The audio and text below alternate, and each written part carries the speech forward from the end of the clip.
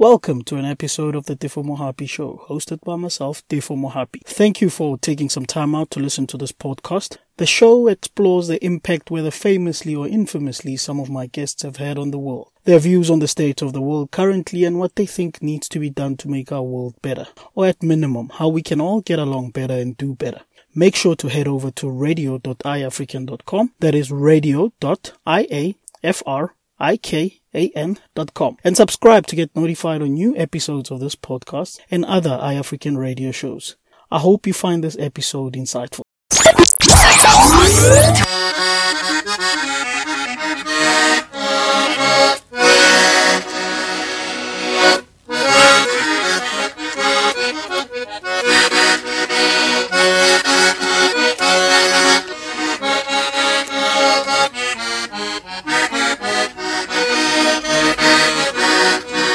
I think there's an actor called Rob Lowe. He's a producer as well and a director, and it was at the 2014 Cannes festival where he said that to achieve longevity you will have cycles and no one gets there in one shot.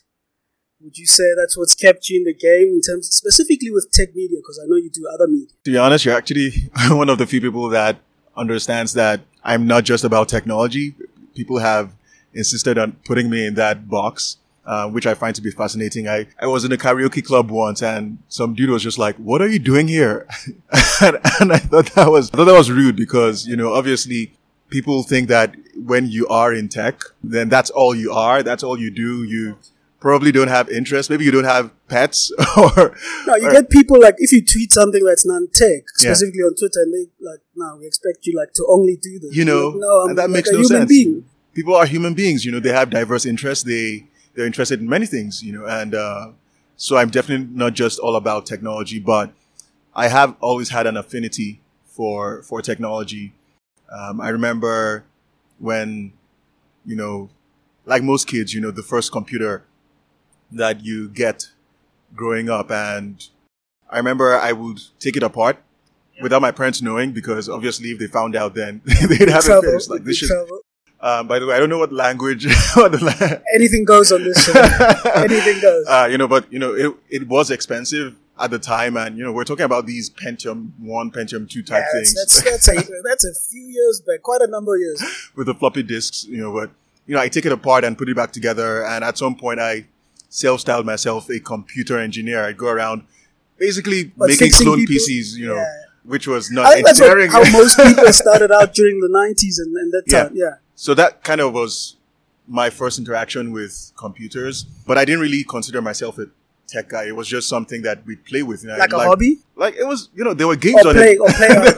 True. There were games. I didn't care about word processing or anything. Not until I was in university and I started to make video. I would make video. So what, shooting videos and shooting editing? video for churches for the most part. It wasn't anything strong narrative, but I did try to tell stories with them, which was kind of new to the people in that place because they were used to people just pointing a camera at a stage and then getting the video after. But we would add some soundtracks. Some soundtracks. We'd add some narrative, some story, some backstory to that. That didn't get very far because I didn't have the gear. I remember I would start rendering 3D graphics. It would take 6 hours to render like 15 seconds. On a Pentium for sure. Yeah. So it just became too difficult to do, and I kind of pivoted to graphic design, which was less resource intensive. It's quick. It doesn't need so much processing power and memory, and that was easier to do. And that was kind of where I got my start. And I thought I was going to make video, I thought I was going to stay back in the town where I was in university and just make video there, because at that time production values were way higher than the state broadcasting. Like there was nobody doing anything close to what we were doing at the time. But it was a small town, still in many respects not anything close to Lagos, just economically. So which town is this? This is in southwest Nigeria, in Ekiti. In Ekiti State. That's where you studied? That's where I started in university. Yeah. And so after my university, when I went to law school, I just stumbled into this technology event. It was called Barcamp, and it was organized by Sheriff I remember Barcamp. Yeah, the whole Barcamp series. No, it wasn't Google, but it was. No, but it was very popular. It was this thing that was going across Africa. Different people were. It was some sort of event franchise that people would organize locally and bring together whatever ecosystem existed at that time. Because developers, whatever. Because it was super mostly nascent. developers. Yeah, it was mostly developers. People who were making mobile apps, Java, J2ME. Oh my God, it was so long ago. It is long ago. Apps, and at that time, there wasn't smartphones back. There were, at least for us. There were the Nokia Symbian, the Symbian OS and the BlackBerry OS when BlackBerry was still a thing. And these people were the ones making these apps for, it was very, very nascent. Maybe there were, I don't know, a few hundred of these people hanging out and in silos, obviously all of them self-taught at the time. And Barcamp was one of the events where they congregated. It was organized by this dude called Sheriff Shitu. And I just saw this thing on Facebook. I was in Lagos during it's a thing called court attachment. It's like articles, like in South Africa would call it articles. Like you need to, before you become a full-time lawyer, then you have to, exactly. Yes. It was like for a few months, and I was just hanging out, doing that. And I saw that event posted. It was University of Lagos. So I showed up.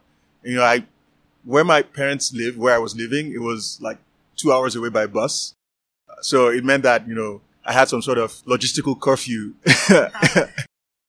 because obviously, to get back to where I was going was really far out. But I left really early and I got there and there were all these people speaking this technology language that was flying over my head. They were talking about J2ME, SDKs, APIs, and then on the business side of things, MVPs, lean methodology. It was just like, what is all this Agile. Agile. I don't even know that Agile was a thing at the time, but they were speaking in this register that was not really registering with me.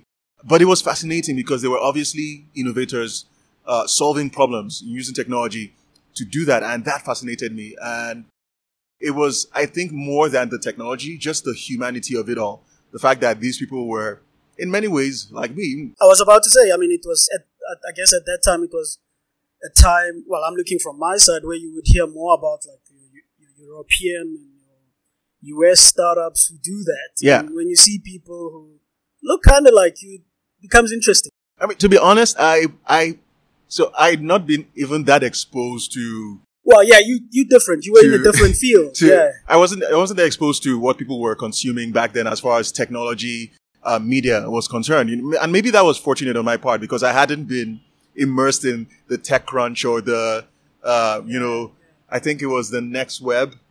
There were a bunch of, there was a lot of, Silicon Valley Tech Media, Pando Daily, All Things Digital, by the WSJ before Karasusha and Walt Mossberg moved on. So that was the stuff I would later begin to encounter. But it was obviously... So this is after you engaged This was after I engaged with it first. And I think it just made a strong impression on me and informed my ideology and approach to the narrative going forward. Because what I then noticed when I spent more time was that people were massively influenced by, Silicon Valley media and including all the blogs at the time who would review phones that had been launched 3 months ago. And back then, I remember that. That was a crazy time. Yeah, it was, and back then, it would take, 3 to 6 months for these phones to get here. It made no sense to me that we were competing with, in terms of media and like the narrative of the stories, to cover a phone that had been reviewed 6 months ago. It makes no sense. Which we could all read on the internet. Everybody can read on the internet, right? Why are you doing something that somebody else is just more logistically advantaged to do? And why not just focus on the stuff that they cannot do, which is to talk about the local ecosystem and the local startups who are solving problems here, So that is maybe, I feel like I'm preempting the conversation. No, it's fine. Anything. It's just a conversation. Getting ahead of myself. But before we go ahead, if you had to choose again, and I say this because the tech media, or should I say digital media, whether it's tech or not, is very fragile in the continent. If you had to choose again today and we had to rewind the years, would you still choose to go into media or become an attorney? Oh, I definitely would not be an attorney. Why is that? I'm fascinated about that. Because I would think there'd be more money there. Yeah, you will be surprised. Wow. Actually, you'll be surprised, and to be honest, I've not practiced. I never practiced. I literally, I borrowed my wig and gown for the call to bar. I was like, my guy was coming out and I was just like, okay, man, congratulations. Give me your Oregon gown. I'm going to go in now. I couldn't be bothered to buy mine just because it was obvious to me that I was not going to practice. I knew that from my second year, and I was pretty much marking time at that point. I studied law mostly because when my parents found out that I wanted to be a journalist, which was shorthand for me, I wanted to get into media, and the most obvious role at the time for me was journalism, because you see newscasters on TV, they're the ones. I didn't understand the value chain of media, so I didn't understand that there were diverse roles there. You know, you can be behind the camera, you can be a scriptwriter, you can be a producer. None of that was obvious, obviously, because those people are not in front of the camera. But I knew that I wanted to create content. I was fascinated by media and content since when I was, 5 years old. I'd watch the ads on TV and I'd think, how cool would it be to be one of the people that sing, on the jingles? Like, it looks like fun. They're choreographing and they're, I could sing along with pretty much all the jingles from my childhood. I wanted to be in that space, but I didn't know how. And journalism was the most obvious thing. But journalism in Nigeria is not considered to be, to be honest, not many professions are considered to be great. If you're not a doctor, lawyer, or engineer, then you're the family disappointment. And my parents really wanted me to be a doctor. But, when it became obvious that I wasn't really into the sciences, I was good at biology, but apparently not great at math. And they were like, you can talk, so now you're going to be a lawyer. And I was just like, I don't know. And they were like, look, journalism if you study law, then it gives you a leg up in journalism. And they showed me like a whole roster of people who were journalists, but also had law degrees. And that kind of influenced me. It was a logical argument that made me then relent and say, okay, sure. I'll go do this law thing and maybe do journalism in post-grad or something, but by my second year, I picked up a camera and started to shoot stuff, and by my third year, I'd stopped going to class altogether. I quickly figured out again how to pass my exams without really going to class, because there's also something about the Nigerian university system. Where I kind of feel like many brains just go to die. It's a lot of people learn by rote. They're made to learn by rote. It's the bad infrastructure. With private universities, it's better. You're memorizing a textbook that is 20, 40 years old. They're not actually teaching you anything and you're regurgitating, and you don't need to. Any moron can do that, right? You don't need to go to class if all you're going to do is cram a bunch of textbooks. So obviously private universities are better, but the situation I was back then, it made no sense to go to class because they were not learning anything. So I just pick up the textbooks 2-3 days before the exam and I memorize it and pass the exams and graduated like in top 10 in my class. And people couldn't believe it because they were like, this dude is an NFA. It was called an NFA means no future at all. Wow. Is that what you were called? People just assumed that I wasn't serious. They'd be surprised now. I don't know. I don't know. I mean, obviously not, getting into a pissing contest about who turned out well or anything. But, back then, it became obvious to me that this isn't what I wanted to do. And I just chose a different path altogether. I would spend all that time in what passed from my office. It was just shack that we constructed. And I would, I would do graphic design. I would do eventually web design. I mean, we did all kinds of stuff from that place. It was a good time. I spent those 3 years just honing my craft and learning how to be a creative and a maker. And that prepared me for what I'm doing now. So I don't think I would have done it differently. I was never going to be a lawyer. That was just... Yeah, it sounds very clear. I mean, you say from second year onwards, and what you talk about, like being interested from a very young age in content as well. I also want to look back specifically now at the tech media, like going back, I'd say 2012, 2013. I think that's a period you guys started, right? With Tech Cabal specifically. Yeah. I like to think 2013 is when I officially, around April, I think my first public post where I acknowledged that this was a thing was probably even on the 1st of April, when I acknowledged that I was doing this as a thing, and I don't like to announce things or anything. I don't come and say, hey, look at me. I just posted, stuff.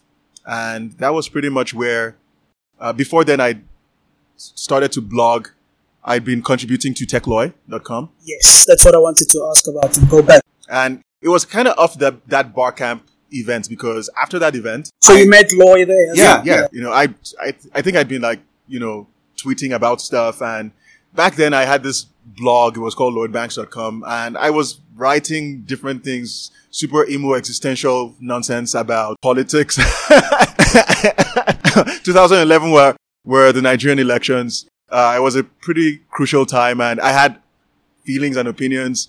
I didn't have a voter's card, so I couldn't vote, but I had thoughts, and I was very patriotic and very naive and, super in my feelings about all the stuff that was going on. So I would blog about that, but I also just blog about mundane stuff like being in a Danfo, which is, the minibus taxis.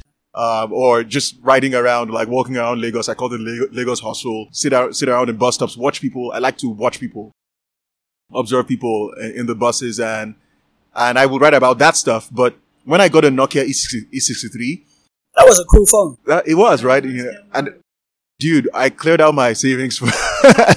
I remember spending months just like looking up all the phone reviews to figure out which one, and it's like the Nokia E63 was a computer. It was fundamentally, it was an amazing device. I got all my work done on that phone. It was the phone that gave me access to Twitter. There was this cool app called Snap2 that you could do everything on before Facebook acquired it. I actually remembered when I wrote about Facebook getting acquired by Snap2 getting acquired by Facebook. Loy saw that post and was like, dude, you can write, man.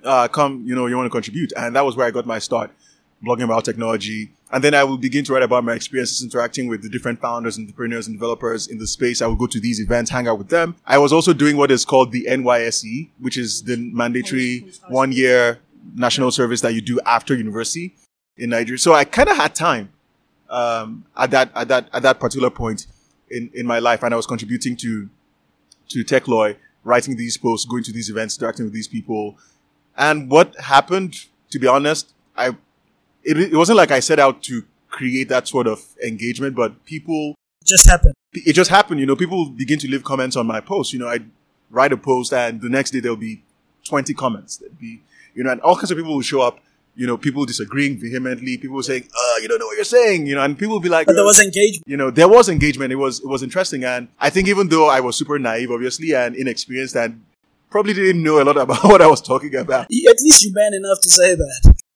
I don't know. Maybe my frankness and my honesty came through. Maybe my enthusiasm for the subject came through, and people engaged. And before I knew it, I went from a non-entity to a known-ish entity. I think it was when I wrote a really controversial blog post about IntoSwitch, that it was about payments and how I felt that they had abused their position as essentially a gatekeeper. They could have been an ecosystem enabler, and they could be doing more. Maybe explain because for some listeners who don't know what IntoSwitch is. They are the largest, they're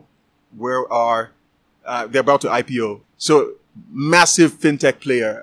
And this was even before, not just in Nigeria, but in Nigeria, obviously, like the biggest. And, this was even before fintech was a thing, and back then, if you wanted to do e-commerce, if you wanted to do anything online, they were the go-to. If you wanted to set up any, they handled the payments. They were the biggest player in that space, and many people just found it really difficult to do transactions, to get transactions to happen online because it was expensive, which was kind of the biggest pain point for people, but also because it was technically difficult in terms of the integration. It wasn't very well documented. And, there wasn't any competition, so to speak. So they were an incumbent that had, for all intents and purposes, a monopoly over the market. And, as monopolies tend to be, complacent. So, I just wrote this rant post saying, hey, you guys could be doing better. And if you don't do better, there will be competition, which has come through eventually. And it just set off a firestorm of comments from everyone. Obviously there were the, supporters and apologists who were just like, dude, don't, you can't say that, and then there were people who were like, yes, I've been waiting to hear this. And, it started a conversation that led to them actually now listening. And over time, their approach has evolved. They're now definitely more involved and engaged with the developer and merchant ecosystem. They reached out actually and began to, create initiatives, began to engage with developers. They started to talk to the Co-Creation Hub, and they hosted or sponsored an event that they called Developers Parakwo, which translated to English means developers come together. So engaging, trying to get them to use their platform. Well, but also understand what the pain points were and to see how they could accommodate. Okay. Obviously eventually as things evolved, more players came onto the scene, so your Paystacks, your Flutterwaves, making things obviously incredibly more democratic. And things have changed significantly since that time. But that was, I think, the point where it became apparent to me that, I wasn't just a voice. And what we were doing wasn't just, posting stuff on the internet. It was, you could actually shape the direction that an ecosystem would evolve in. Which is what content is about. Which is what it is about. Yeah. And now where do you, that's TechRoy and starting out there and stuff. How do you see, before I talk about media, but how do you see the whole, from your observation, as you say, you've been observing at that time and looking at it as it's been going through until now, what has changed, like both the good and the bad? I think that in Nigeria and across the continent in general. It's actually important too, because again, I have a very Nigerian frame of reference, even though I'm trying to, expand my scope and broaden my outlook. But in Nigeria, and this is not something that, off the cuff, I would have liked some more time to think about it, because now you're extrapolating backward in time. I think the ecosystem is beginning to mature in terms of what people think that technology can do. And back then we were all very bright-eyed, naive, and super optimistic about the potential for the internet and technology to solve our problems. There was a very strong social entrepreneurship move at the time, led by generally across the continent, led by hubs, and NGOs, development organizations. And on the other hand, you also had strong commercial capitalist movements, so Konga, Jumia, it was quite balanced at the time, right? You had people who were going into it to obviously create value and for profit. And there were people who were super focused on solving problems. But maybe over time, it's become obvious that we might have been too optimistic and underestimated how long it will take to actually effect the change, because there are many underlying problems of infrastructure that, as Oriokolo said, back a couple years ago, you cannot entrepreneur yourselves around problems of infrastructure, fundamental basic problems that it is up to policymakers to solve. That's why we pay taxes, right? And you don't expect that, you will raise VC money to fund roads or to fund water piping or energy grids. It's just not realistic. Even though we see millions of dollars going into the energy sector, into the mobility sector, into the financial services sector, into certain kinds of infrastructure in agri-tech, we're seeing all of that activity.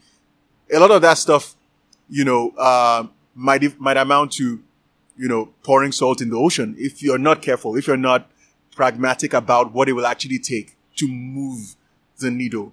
And what we're now beginning to see is a more mature ecosystem that is not just going to throw money and bodies and technology and software and algorithms at the problem, but also engage constructively with the regulators and with policymakers at all levels to make sure that we're moving harmoniously towards the future that we want.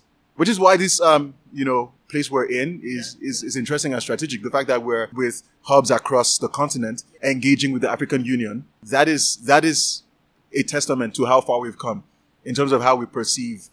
Actually, now that you mention it, that's a very good point, because if you think back to those 6 years back, I don't think we could even think of it happening like this. Absolutely, and it was from two perspectives. The fact that they were not ready to listen, that is the policymakers, government, they didn't care about anything that was going on in the first place. It was two different worlds, right? Yeah. And the fact that many people were sure that technology was a silver bullet. They felt they could solve these problems in spite of government.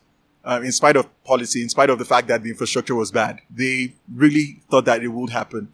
But what we're now seeing is that the governments across the continent are now realizing that this is the future. And these are the people that hold maybe not necessarily the silver bullet, but a huge part of the solution to the problems. They're seeing that they're able to, I hate using that word leapfrog, but if you're thinking about the fact that you will never be able to train enough teachers to solve the problems of the gap in human capacity, to solve the gaps in the ability to train millions of youth who need to go to school and get an education so that they can be relevant in the 21st century. When you realize that that is a problem that you cannot surmount with the current methods that we have, with the current analog methods of teaching and training and upskilling teachers to train those people, and how many schools that you need to build to even absorb that youth bulge, when you realize that is a problem that you cannot solve with analog methods, but that there is a potential for technology to distribute exponentially the learnings, and the trainings, then you begin to pay attention. You have to pay attention. Because it solves part of your problems. Right? Because it does. So those are some of the things that has begun to happen, and not only have the entrepreneurs and the innovators become more pragmatic about what needs to happen, but also the governments are also becoming more attentive and more, and more proactive about engaging, and it's not nearly where it needs to be. We still see a lot of resistance. We still see a lot of ignorance, but it's changing.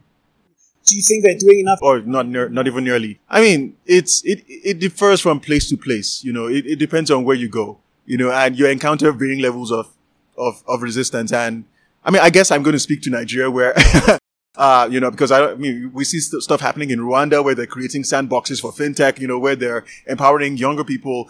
The CEO of Irembo, which is the organization, agency that supervises all the digital services and many of the public utility services in Rwanda are digitized.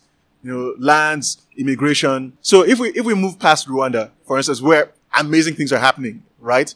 And we come to Nigeria, where you see varying levels of interest and acceptance, but in other places you see a lot of resistance. For instance, the question of right of way for breaking ground for deploying broadband to the last mile has been a huge sticking point. And basically the fact is that we have, terabytes or terabits. I'm not sure what the actual term is, but it's like huge broadband capacity sitting on the coast, that the providers, the ISPs, have not been able to deploy to the last mile, high speed internet that they cannot take into to people that actually need it, because many of the states, the governments of the states, which is what we call them in Nigeria, are demanding large amounts of money to give them permission to break the ground to deploy the fiber. Yes. And they're asking those private companies, and this is public land owned by the state. But the amounts of money they're demanding is frankly unreasonable. And the logic is that, you deploy fiber, it creates, access to information, knowledge, it spurs commerce, it increases revenues, so just from a local revenue standpoint, it makes sense to be flexible about how, and that way, if you're thinking long term, by allowing them to break ground at rates that make sense, you can stimulate your local economies. But they're like, no, you have to pay us that money up front. Isn't this just the general thing that's been happening, let's say, past 2-3 years or whatever, where government entities, the police or whoever, SARS, are sort of seeing tech ecosystem as the people to extort from? So we went from apathy, it's like, what are those toys they're playing with, to, wow, that's interesting. Whereas, these people are creating economic activity and receiving money from investors, local, foreign. Is like, this is interesting, let's go see what's going on. And I feel like we're now at the stage where they're kind of like poking around to see what's going on.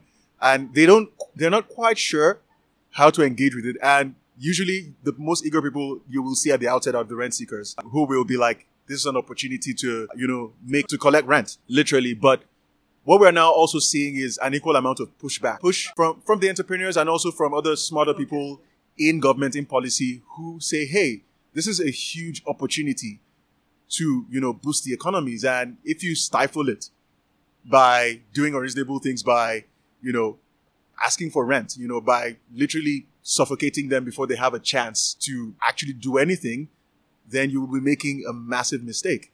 So these are the conversations that are currently ongoing.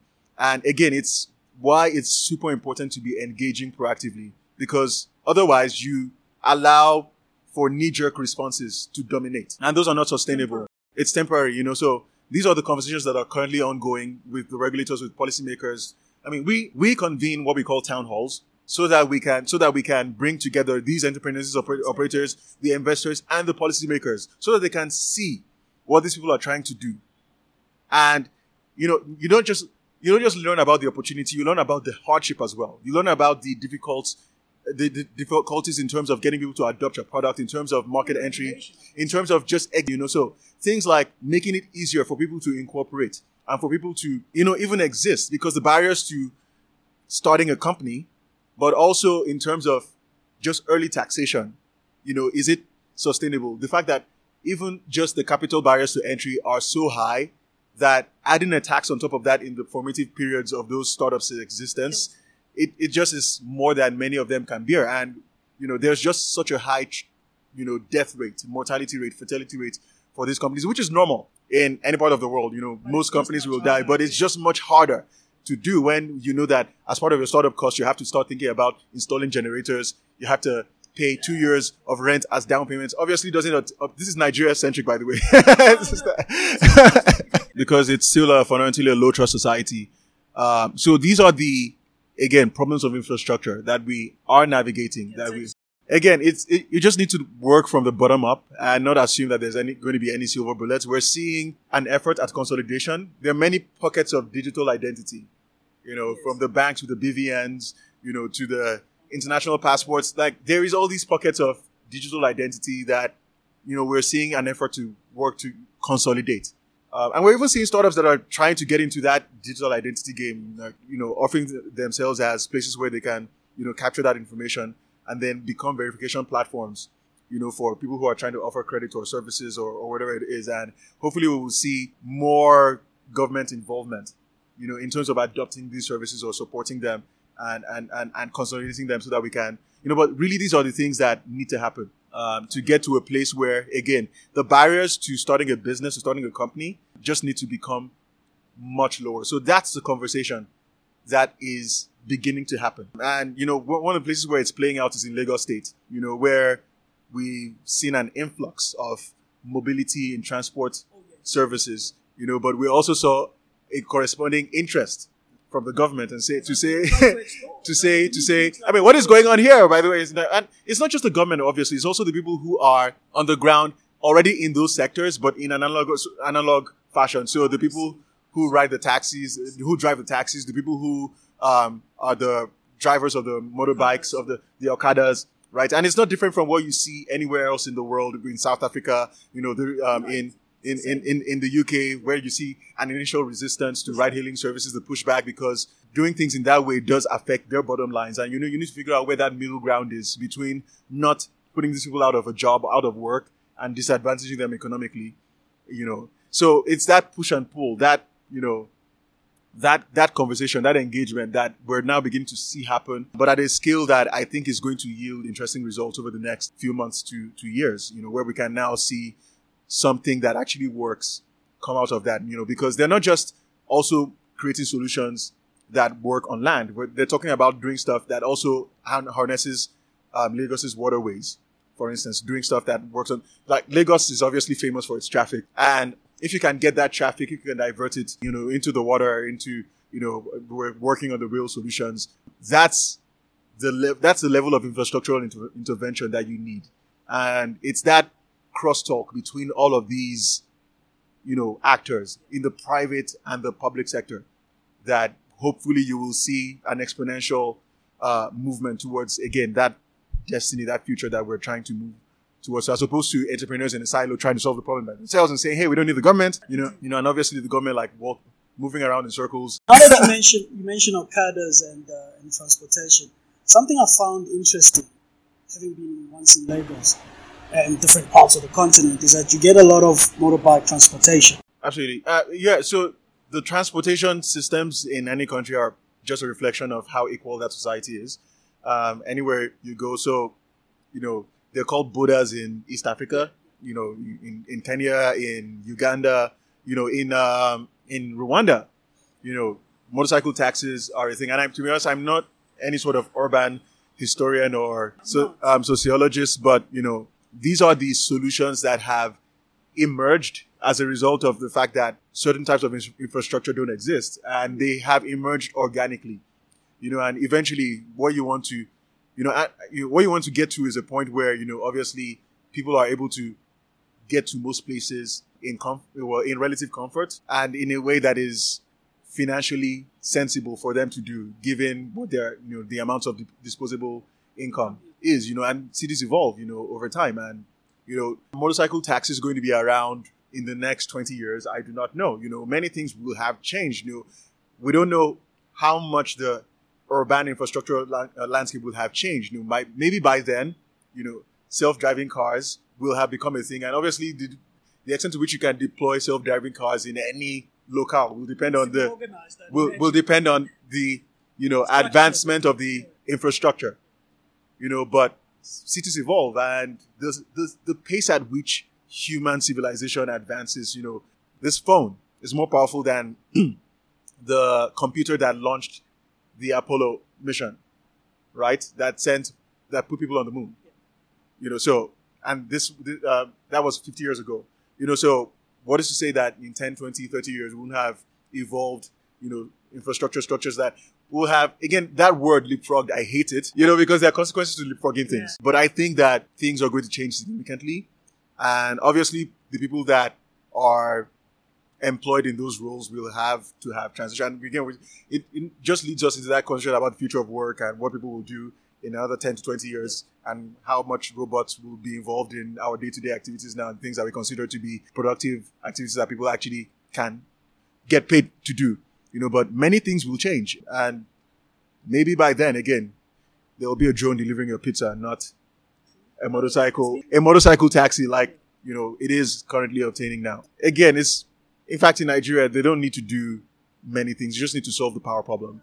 It's just electricity, 24 hours, let it work. People will figure out the rest for themselves. And it's just those basic issues of infrastructure. The fact that we have this amount of technology penetration is a miracle. It's just a testament to the power, just the willpower of the entrepreneurs, to persevere, in spite of, just incredibly adverse circumstances. And so far, we have shown that it is possible to do a number of things. But what we have learned in this period is, again, that just importance of engaging. And, it's interesting.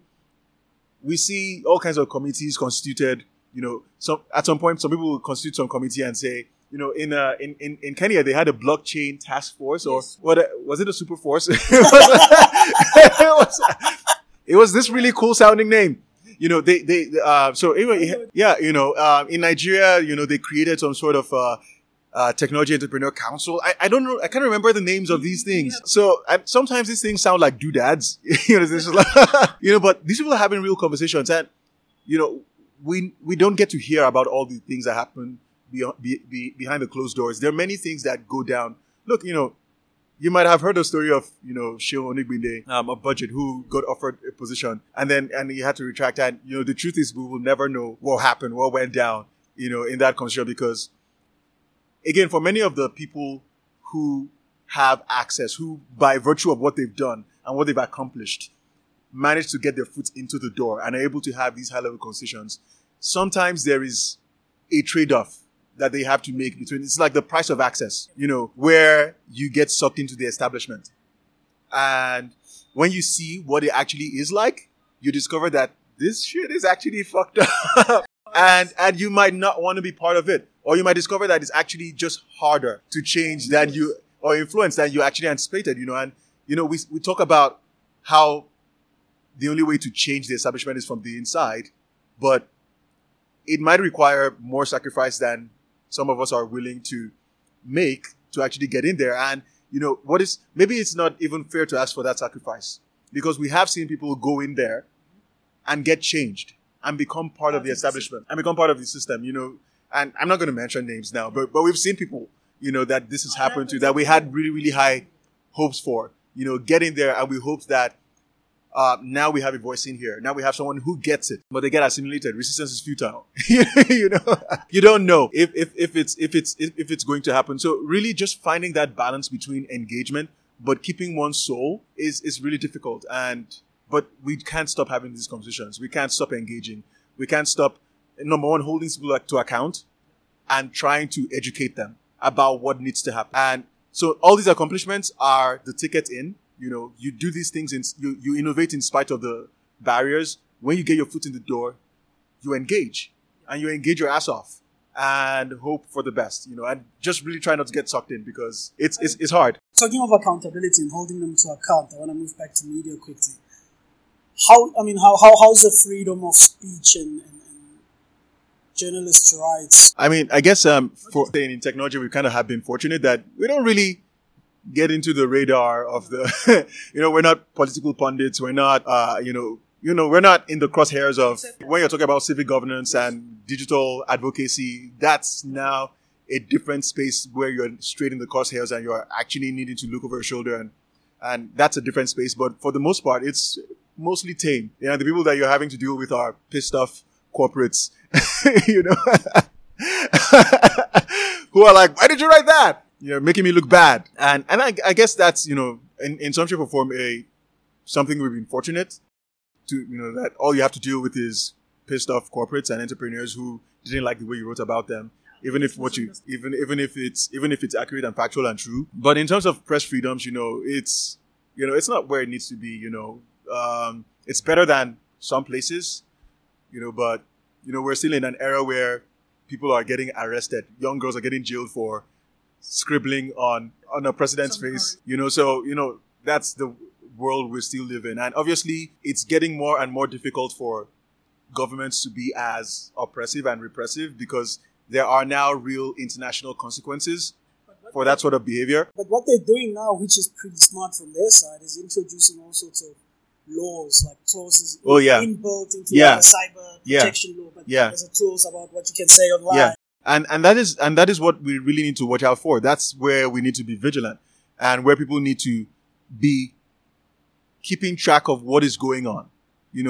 People tend to, we're behind our computers most of the time, on Twitter. We're not on the legislative floor. We're not scouring the bills that are getting passed, looking for all these things that they're, squirreling away into the Constitution, into the laws, where they can actually censor. And they use that against you, and you're not even aware it exists. And you're not aware it exists until it actually comes to bite you in the ass, literally. So that is a trend that is very, very uncomfortable that is developing. We're hearing about countries where they're instituting laws where you have to pay certain amounts of money to have a license to blog, to vlog in they're introducing digital taxes on messaging, so, and these are just very, very disheartening developments. But I think that freedom is going to win out in some shape or form, eventually, because again, they're trying to stop something that is inevitable.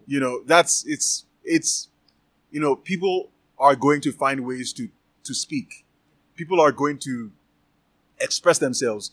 There is a degree to which you will be able to circumvent free speech. You look at what's going on in Cameroon, where, they just keep doing these blackouts and people will find a way, they will find a way to get around. Because it becomes, I guess it's like Lagos where you don't have electricity, so that becomes a new normal and you find a way around. So you find out what that new normal is. In Nigeria, electricity is dodgy, and I have an inverter. People have generators or inverters that allow you power 24 hours. So that's what we do, and in a place where the internet is dodgy, then you have VPNs. That's what you do. You just have to do it. And eventually they will have to relent because that circumvention is now going to become the new normal for them. They will realize that in such a form, people are going to talk about this. People are going to speak out. People are going to express themselves. And there's really not a lot that you'll be able to do about it. It's like, how long can you turn off the internet in an entire country for? But also, I think Ethiopia is also interesting in that they've just come a long way in the last, year or two, in terms of things. And, the hope is that things get better and things become more open over time. We're seeing a lot of, the visa on arrival thing was a huge step, for all African countries. So these are the encouraging signs that we're seeing, and it is easy to dismiss all of it as doom and gloom and say, hey, they're becoming repressive and they're doing things. But I think that on a net basis, there is progress. I'm Kole Oluwafemi. I think I said when we started, I talked about longevity, and I think testament that we're sitting across and still talking media so many years later. Dude, it's a testament to longevity. We are survivors, man. And we're still surviving, I think. But I think it's a necessary journey, a necessary task. And thank you for all that you do. Well, why, thank you for all that you do. And thanks for being on the podcast. Of course. Thanks for having me. Thank you for listening to the Tefo Mohapi Show, which is broadcast by iAfrican Radio. To be notified of future episodes of this podcast and any other shows from iAfrican Radio, please visit radio.iafrican.com. That is radio.iafrican.com and subscribe. You can catch future episodes on Apple Podcasts or anywhere else where you listen to podcasts. Also, don't forget to leave us a review and rating of the show on Apple Podcasts. You can also follow myself on Twitter at Tefo Mohapi, which is TEFOMOHAPI. Also, don't forget to follow African2 on Twitter at IAFRIKAN. Khotso.